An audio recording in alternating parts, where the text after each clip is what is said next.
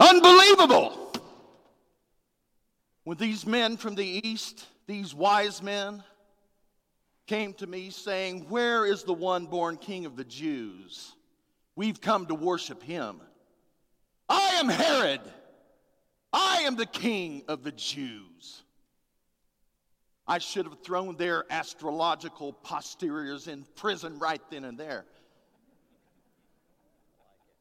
But they seem to know where and how to find this new little political threat of mine. So I let them go exploring.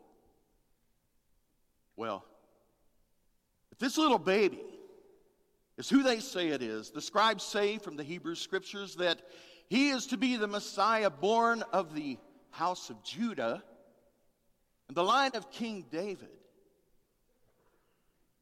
Well, the line of King David ended hundreds of years ago. My family, the descendants of Esau, are now the ruling dynasty in Israel today. And nothing, especially no child, is ever going to change that. Now, I've heard some crazy and absurd things from educated people in my day. I'm sure you have too. But these guys, they take the fruit cake. They came to me saying that we saw his star rise over here. And they're from the east and we're in the west. And every one of us knows stars do not rise in the west. They rise in the east and they set in the west, right? And then second, they're promoting some new religious sect, baby worship. What has this baby done? Nothing. Nothing. Maybe number one and number two, and his mom is proud, but nothing. It's me who's rebuilt the towns and the cities of Israel. It's me who's restored the holy temple to a grandeur that even King Solomon would admire. He would say to me, "Herod, Mazel Tov, congratulations, you outdid me." You're darn right. History's going to remember this guy. And who has kept the bloodthirsty Romans off their backs? It's been my neck on the line the whole time. Ungrateful wretches. Well, hear me now.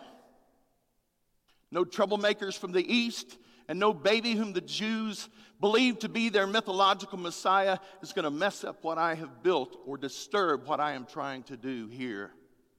I'll kill any one of them who tries. Well, the sky's cleared. And all of a sudden the wise men said, "We have to go to Bethlehem." Well, that's 5 miles south. I said, "Go ahead. Go to Bethlehem. Find the location of the child and his family. Because I want to go too and pay my respects and present to him my little gift."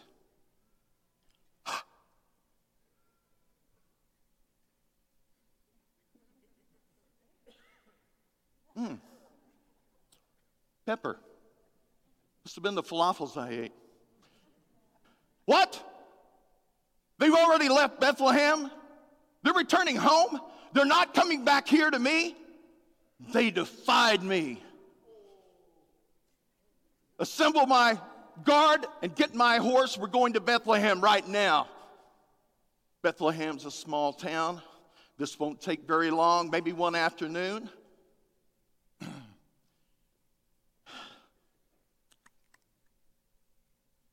Hello, ma'am. King Herod here. I just wanted to know if you had seen any strangely dressed men from the east, maybe Babylon, maybe Persia. You know, pointy toes, silky pants, baggy pants, silky shirt, diaper on their head. Just wanted to know if you had seen them here in Bethlehem. You have? Wonderful. Everybody saw them.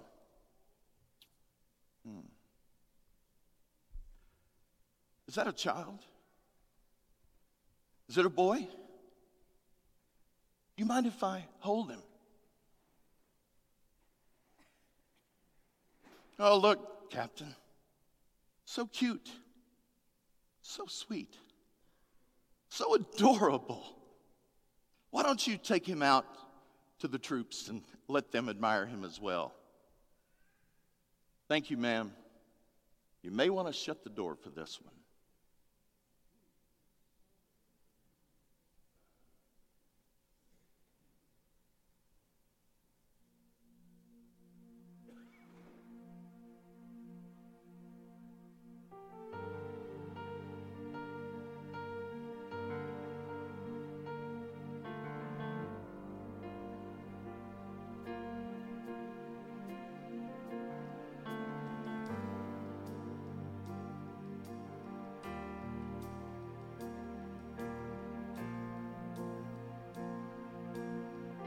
I heard the bells on Christmas Day, their old familiar carols play, and mild and sweet their songs repeat, of peace on earth, goodwill to men. And the bells they're ringing on earth, like a choir they're singing peace on earth. And in my heart I hear them, peace on earth, goodwill to men.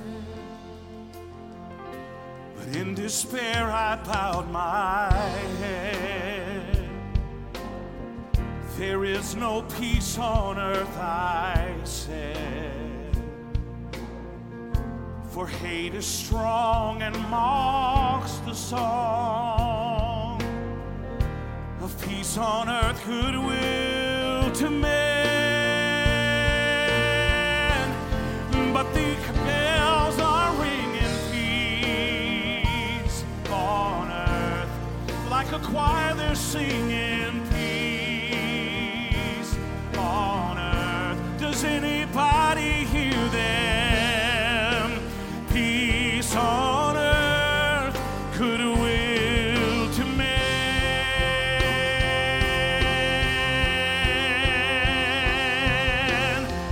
Then rang the bells more loud and deep. God is not dead, nor doth he sleep.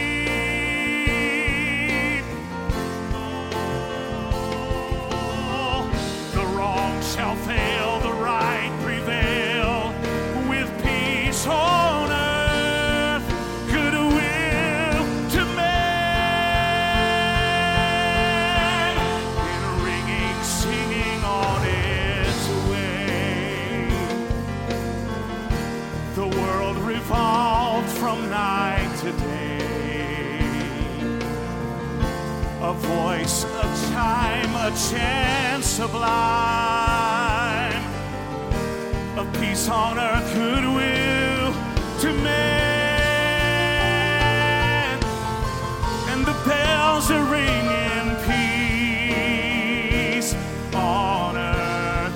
In my heart I hear them, peace on earth, like a choir they're singing peace on earth, goodwill to men. Do you hear the bells? They're ringing peace on earth, like a choir they're singing peace on earth. In my heart I'll hear them, peace on earth, goodwill to men.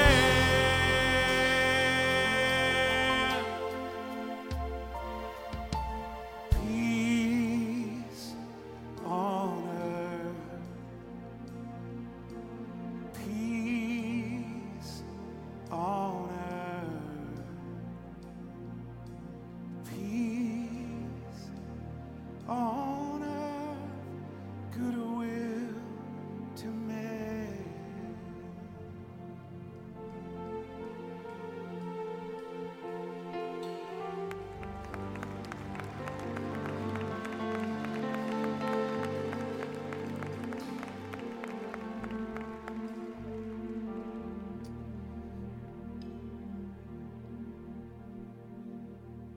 Hate is strong, and it mocks this song of peace on earth, goodwill to men.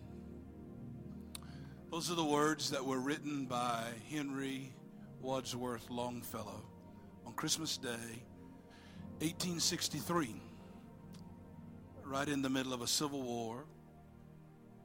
2 years earlier, his wife had been burnt to death in a tragic accident when somebody burnt their home to the ground. Earlier that year in 1863, Longfellow didn't want his children to be a part of the war. And his son, against his father's will, joined the Union Army to protect our nation in March of that year, and in November was wounded and lay between life and death. And on Christmas Day, Longfellow wrote the words, "Hate is strong," and it seems to mock this song of peace on earth, goodwill to men. What do you do when a prophetic promise is born into a world full of chaos and conflict? Because I want to suggest to you this morning that Longfellow did not write that poem in a time that you and I don't identify with. In fact, I would say to you today that we are living in the same culture that he was living in. When there are multiple signs around us that would make us believe that what the Messiah came to bring is no longer working, that there's really not peace on earth, and there is not goodwill to men. Most of the account of Jesus' birth takes place in the book of Luke.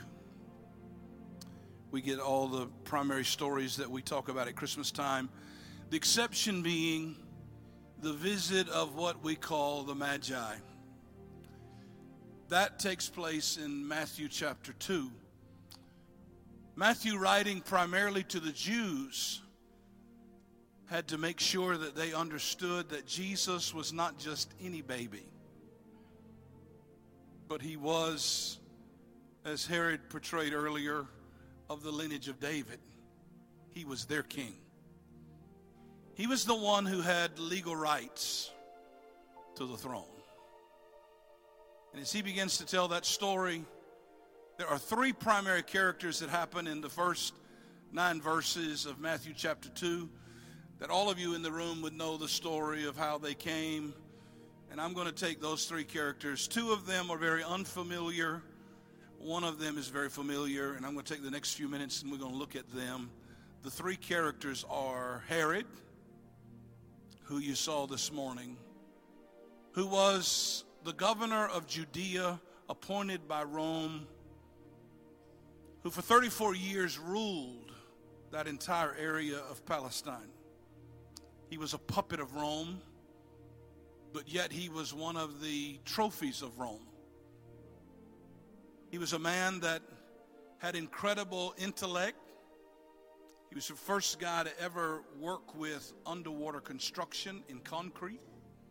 He built waterways that are still used today, 2,000 years later. He built 7 palaces that all exceeded any palace that Rome had ever built. He lived in a bigger home than Caesar did. He was a man of incredible conceit. He was one of those guys that represented something that I think we'll look at today, and people will identify the fact that the spirit of Herod still lives in our world today. Second characters in this script are the scribes, or the religious leaders. And the third are some men that come from the east who were not a part of the covenanted family, but saw a sign in the heavens, and it made them go looking for something they had never seen before. All 3 represent a response to Christmas time. We hear songs on the radio that says, "'Tis the season to be jolly." As I was praying this week, I don't normally think about Christmas jingles when I'm praying. But in the middle of praying, the Lord told me I just changed my sermon title. He said, I want you to tell the folks Sunday morning that it 'tis the season to be, you fill in the blank. Because this season will be whatever you choose it to be. There's not enough ornaments and decorations and Christmas parties to make you happy if you choose to not be happy. And there's not enough depression to make you sad if you choose to be glad. So what will be our response to his coming?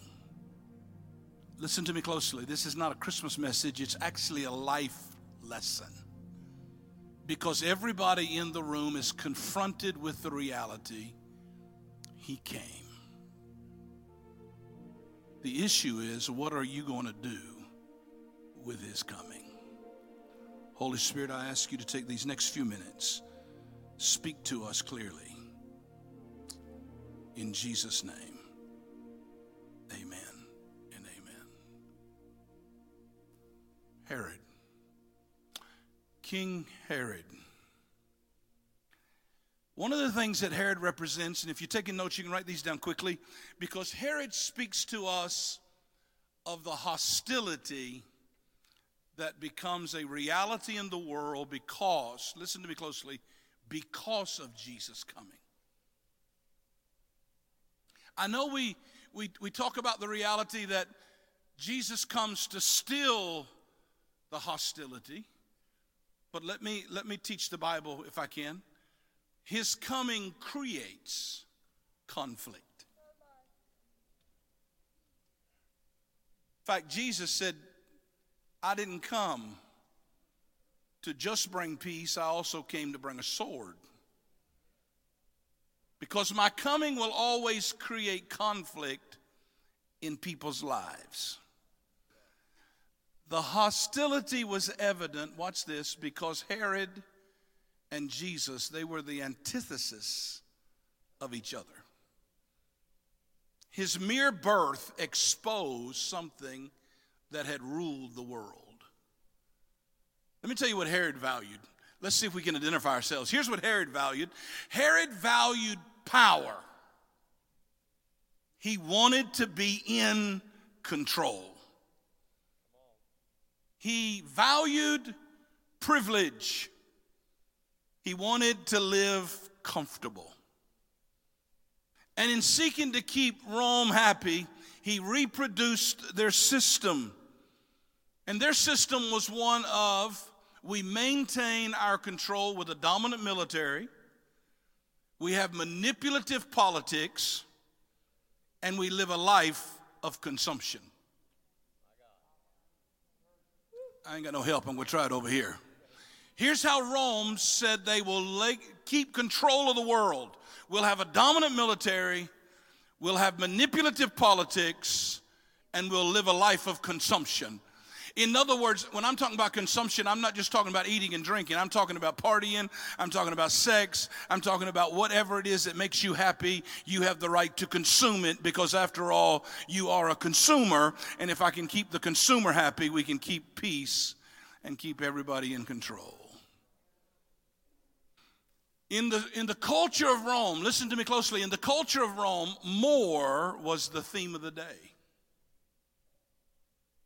There was no such thing as contentment.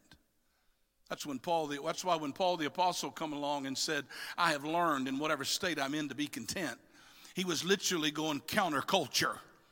Because the culture he lived in was not contented with anything. Every day they got up, their whole drive in life was to have more. Listen to me, ladies and gentlemen. More is not sin, but if you get more without purpose, it will always lead you to sin. I don't have any help. I'm going to preach over here. More, it's not a sin for you to have more, but listen to me. If you continue to consume and obtain more and more and more and have no purpose for your more, it will lead you to sin. That's why the Bible is very plain. Money is not the root of all evil. It's the love of money that's the root of all evil. In other words, if you want more just to have more, it's going to lead you into a vulnerable place. And Herod was the picture of somebody who continually wanted more and more and more because he loved power. He also loved titles and positions. He loved to make sure he had some designation. Actually, history says that he went to Rome. And in going to Rome, the Roman Senate met and decided, watch this, they decided to appoint him. They gave him the designation as King of the Jews.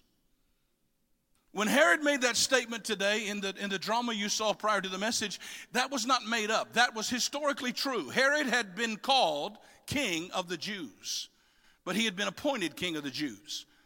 And the reason they can make that appointment is because Caesar Augustus called himself Son of God. Caesar Augustus, on the coins of Rome, where the title of Caesar Augustus was called Lord, Savior, and the Maker of Peace for all mankind. So when Jesus shows up in a world, and all of a sudden we got shepherds coming making announcements and wise men showing up saying, there's somebody that here is going to be the Savior of the world.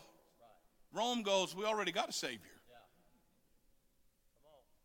Sort of like the Republicans saying, we got a Savior.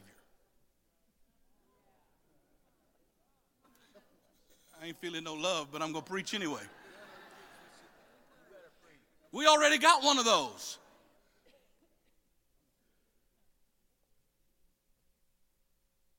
And all of a sudden, Herod has this title, and his very title is confronted by the announcement of heaven. How many of you know, I wonder what happens when you stand up and say, I'm the boss of my life. And then a greater boss shows up. Maybe you got married.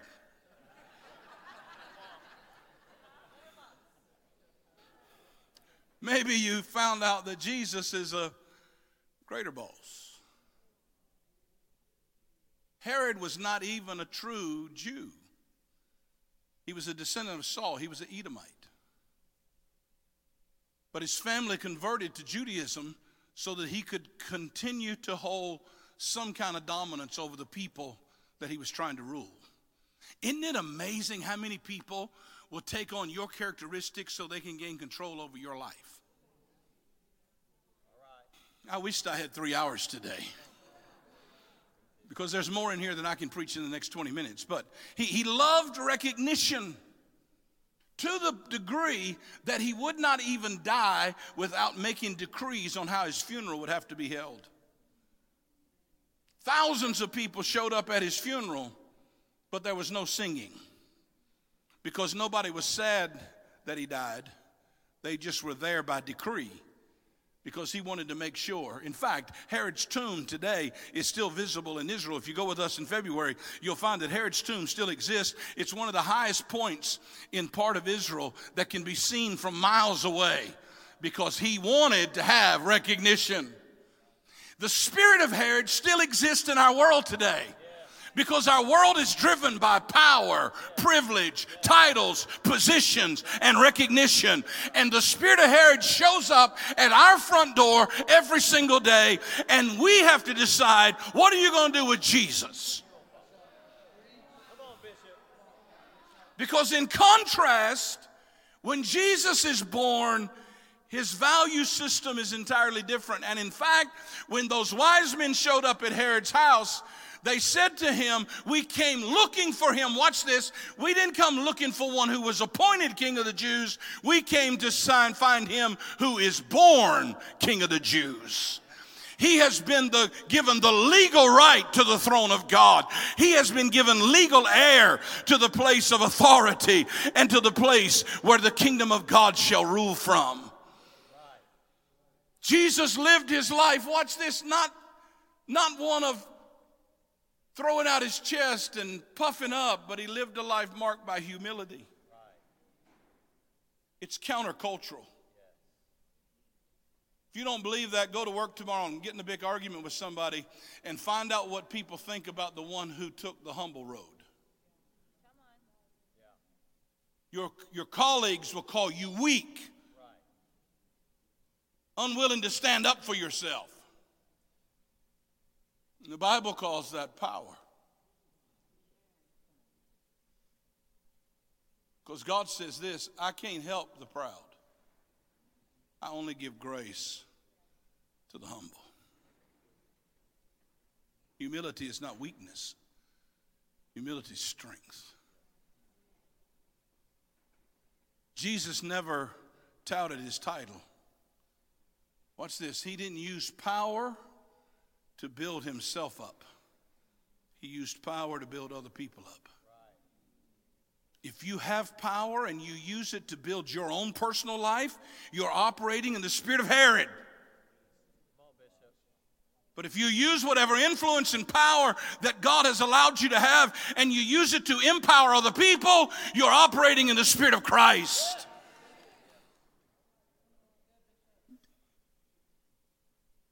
One day I was praying about our house and I said, God, I want the Gate Church to continue to grow and be healthy and to reach people. And I remember the Holy Spirit said to me, why? I'm willing to give recognition to people who want recognition for the right reason.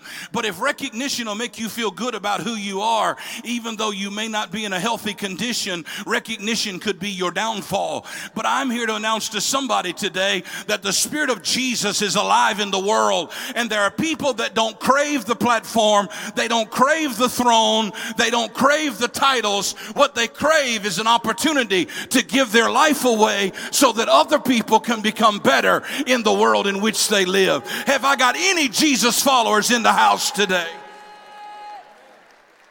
You say, but Bishop, I don't understand this. What are you talking about? Jesus showing up creates conflict. Listen to me. Listen to me closely. I didn't have to have, I've had people say this to me. Bishop, I've never had this much conflict. Before I got saved, I didn't have this conflict. Anybody in the room know what I'm talking about? Yeah, but before you got saved, you were nasty, get even with everybody you know self. Before you got saved, you were a do it to others before they do it to you. Before you got saved, you carried a chip on your shoulder and you told off everybody who came up that tried to chip it off. But now because you've become a believer and a follower of Christ, guess what? Now you have greater potential. You have more freedom. You have a hope that cannot be taken away from you. But in the midst of that, you have a world that wants to cut you down to size, wants to conform you to everybody else in your neighborhood. And when you stand up and say, you know what? As for me and my house, we're going to serve the Lord. And as for my children, this is how we're going to live. And as for my days, this is how we're going to spend them. All of a sudden, you'll be conflicted with the world around you. But I believe there's some people in this room that understand what Jesus said in John 16:33 when he said, in this world you will have continual tribulation, but be of good cheer because I have overcome the world. Please listen to me. The world is designed to resist you. I'm helping somebody. The world is designed in its fallen nature to resist you. When Adam and Eve sinned, it did not just affect mankind. It affected the entire creative order. That's why Jesus coming, he didn't come just to redeem people. He came to redeem creation. Yeah. Amen. There were no weeds in your garden until the fall of man. There were no thorns and thistles until the fall of man. And because of the fall, because sin entered the world now is designed to resist Jesus' followers.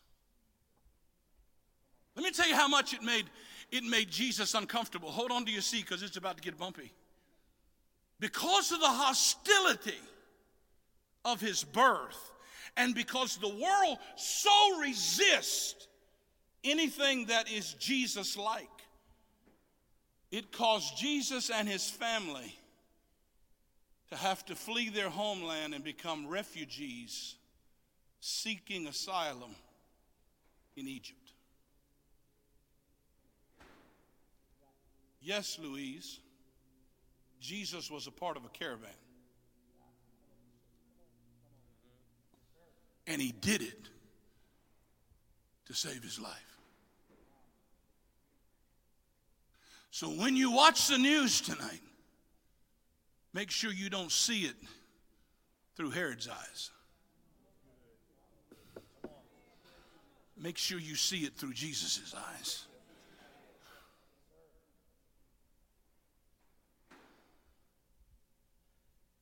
Because of that hostility, it led Herod to create a genocide of thousands of Hebrew boys under the age of 2. They were murdered so he could keep control. Ladies and gentlemen, listen to me. Don't ever be surprised by the measure people will go to keep their power. Come on. It's a part of the Herod nature. People would say, but I don't understand. Jesus was no threat to him. I don't know why Herod had to do that. Jesus was not any threat to him. I mean, after all, Jesus said, my kingdom is not of this world. Listen to me closely. Jesus did say, my kingdom is not of or from this world. But his implication is it didn't come from here, but it's going to operate in here. Yes, that's right. My kingdom is not of this world, but my kingdom is in this world. I just lost about half the congregation. No, the kingdom doesn't come when you die and go to heaven. The kingdom is here now. And the conflict of the kingdom is not whether there's a big devil trying to keep you from your Mercedes. The big conflict is how much that enemy shows up in your life and tries to keep you in a Herod identity where you continue to live with pride that continually is being confronted, or you continually are confronted over your unforgiveness. Oh, ain't nobody gonna help me. Because see, we love to build political campaigns with the big sins. We're after homosexuality, we're after adultery, we're after all the big visible sins. But may I suggest to you that God just as much hates greed. He just as much hates domination of other people. He just as much hates an ideology that diminishes other people's values. I believe he hates an attitude towards the poor. I believe today the kingdom has come. It is in the world and it is challenging everything about our lives.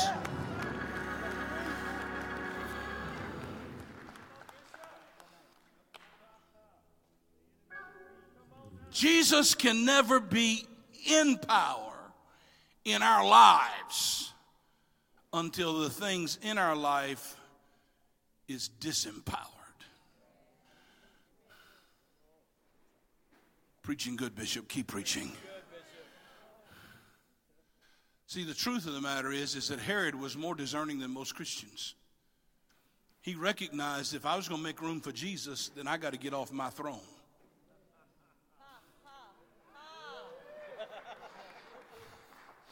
See, we live in a world today where Christians want Jesus for their benefit, not for his. We want Jesus so I can be a good citizen. We want Jesus so I can be financially blessed. We want Jesus so I have a good marriage. We don't want Jesus so he can really be King and Lord and Savior and Master and Redeemer and boss of my life and tell me what to do. Herod understood something we need to understand. If Jesus is going to show up, then guess what? I'm not going to be able to sit on the throne of my life. There's something inside of me. Either Herod's going to rule in my life, and I'm going to sit here and determine where I live, where I work, where I go, where I worship, when I give, when I don't give, or else I'm going to have to get out of this chair and say, Jesus, you be the Lord of my life, and you tell me where to live and where to work and where to worship and what to do. Oh, I wish I had some help in the room.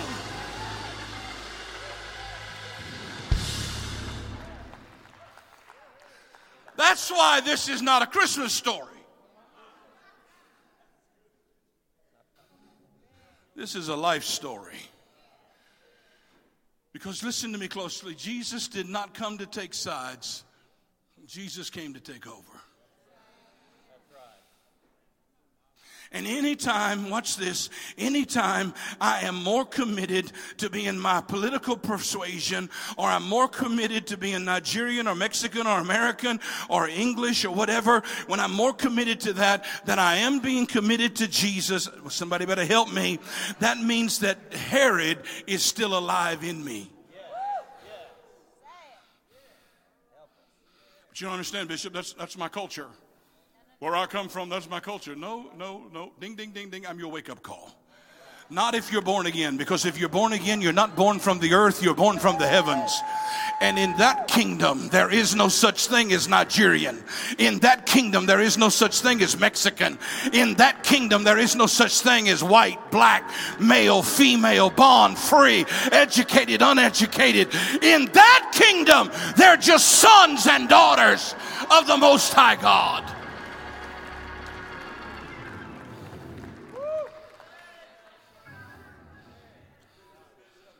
So do you believe Herod's still alive? You better believe it. And he represents the hostility. Let me get done. The second group is the religious scribes. This amazed me. Watch this. Herod goes to the people's high priest and the scribes, the religious leaders of his day. And he says to them, where is this Messiah, this King of the Jews, to be born? And watch this. They immediately told him, oh, he's to be born in Bethlehem of Judea. For the prophets have declared out of Bethlehem of Judea is going to come forth a Savior who will rule the world. The world, signified by Herod, didn't even know where he was. They just knew he was somewhere. The religious people knew where he was. But watch this. The religious people knew where he was, but they were not passionate enough to go after him. Come on, Bishop.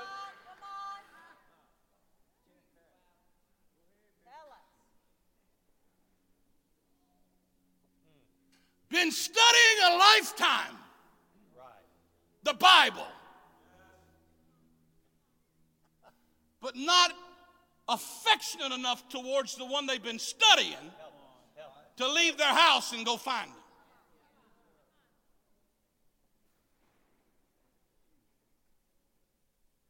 Wonderful church people.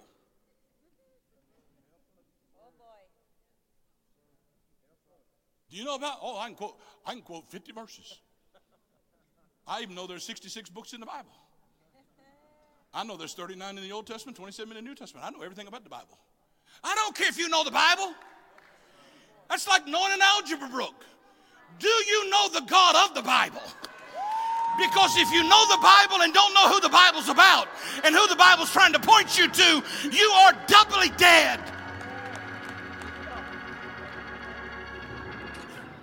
I feel the Christmas spirit. Praise the Lord.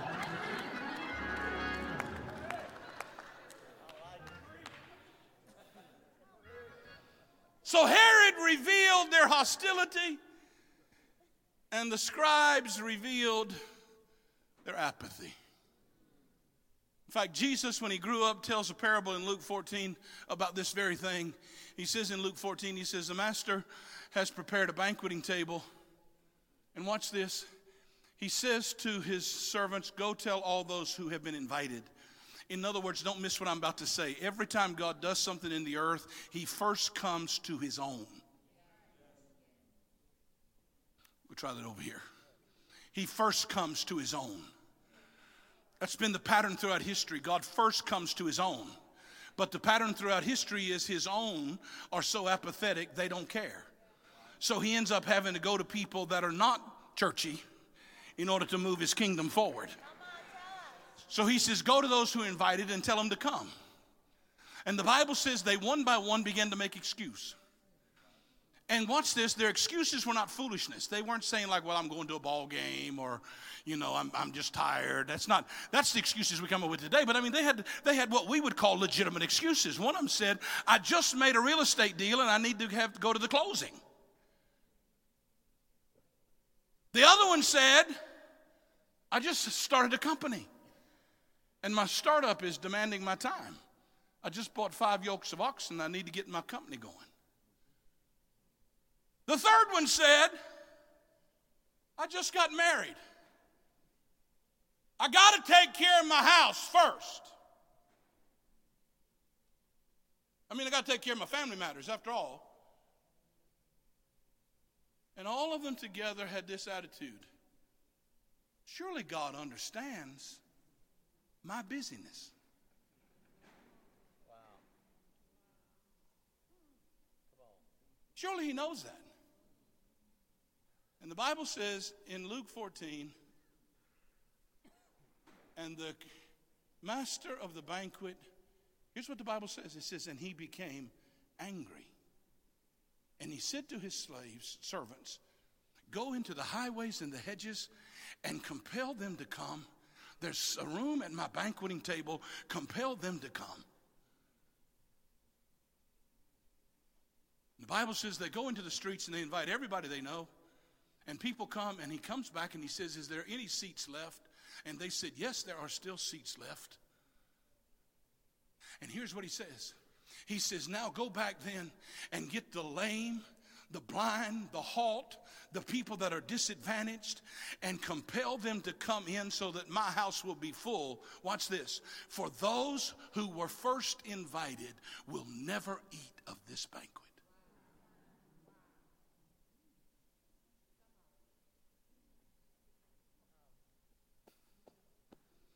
I look around and I'm thinking, you know what?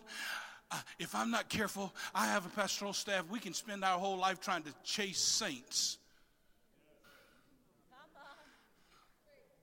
People that have been walking with Jesus 5 years, 10 years, 15 years, and you don't know whether they're here, whether they're not here, when they come in, when they not come in. They miss 3 weeks in a row, 4 weeks in a row, and we can spend our whole life chasing after those people. And I just said, you know what? Somebody got to draw a line in the sand. If the people that are invited don't want to come to the banquet, then we will go to the blind, the halt, the lame, the addicts, the single parents, those who've been disadvantaged, those who don't feel like they got any privilege, those who don't have any church pedigree and don't believe they deserve the front row. We'll go to whosoever will and say, come on, baby. Come on, sir. We got a place for you at the banquet. There's still a seat left because my house is going to be full.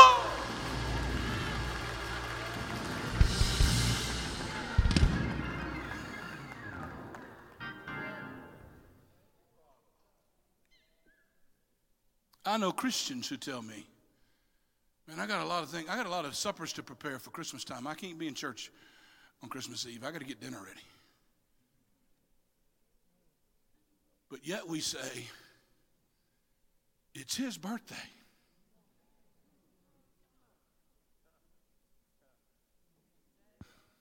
But it becomes about our celebration. I'm just saying, I'm just reading the Bible. I don't have an attitude. I'm just reading the Bible. So Herod is alive in the world. Religious scribes are alive in the world. The only people left, just play for me, Jonathan. The only people left are magi. People who have no covenant rights, no history. They're not in power. They just can read the heavens. They can recognize when heaven's making a shift. And when heaven makes a shift, it creates a shift in their life. And you know what? As I prayed this week, I know preaching. I thought it's just a Christmas series, but I thought as I'm preaching it, I'm going to do exactly what happened with Herod that day. I'm going to upset some people. And I can't tell you how glad I got as I was praying about that.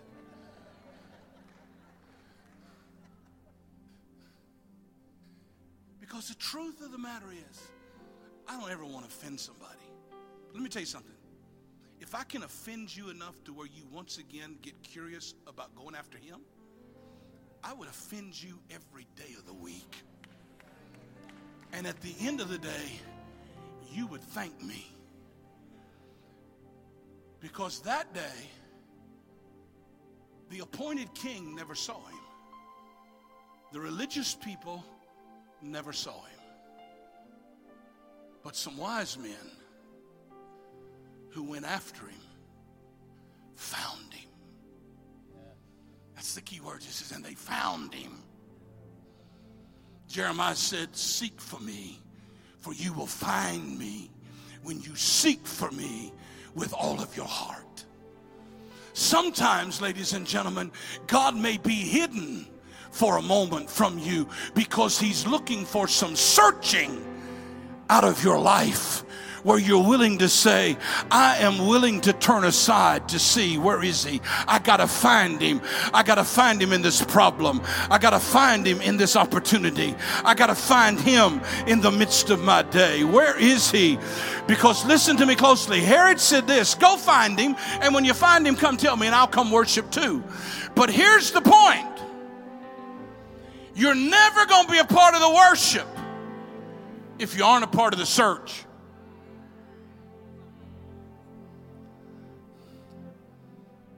People don't truly worship who have not truly searched. So 'tis the season to be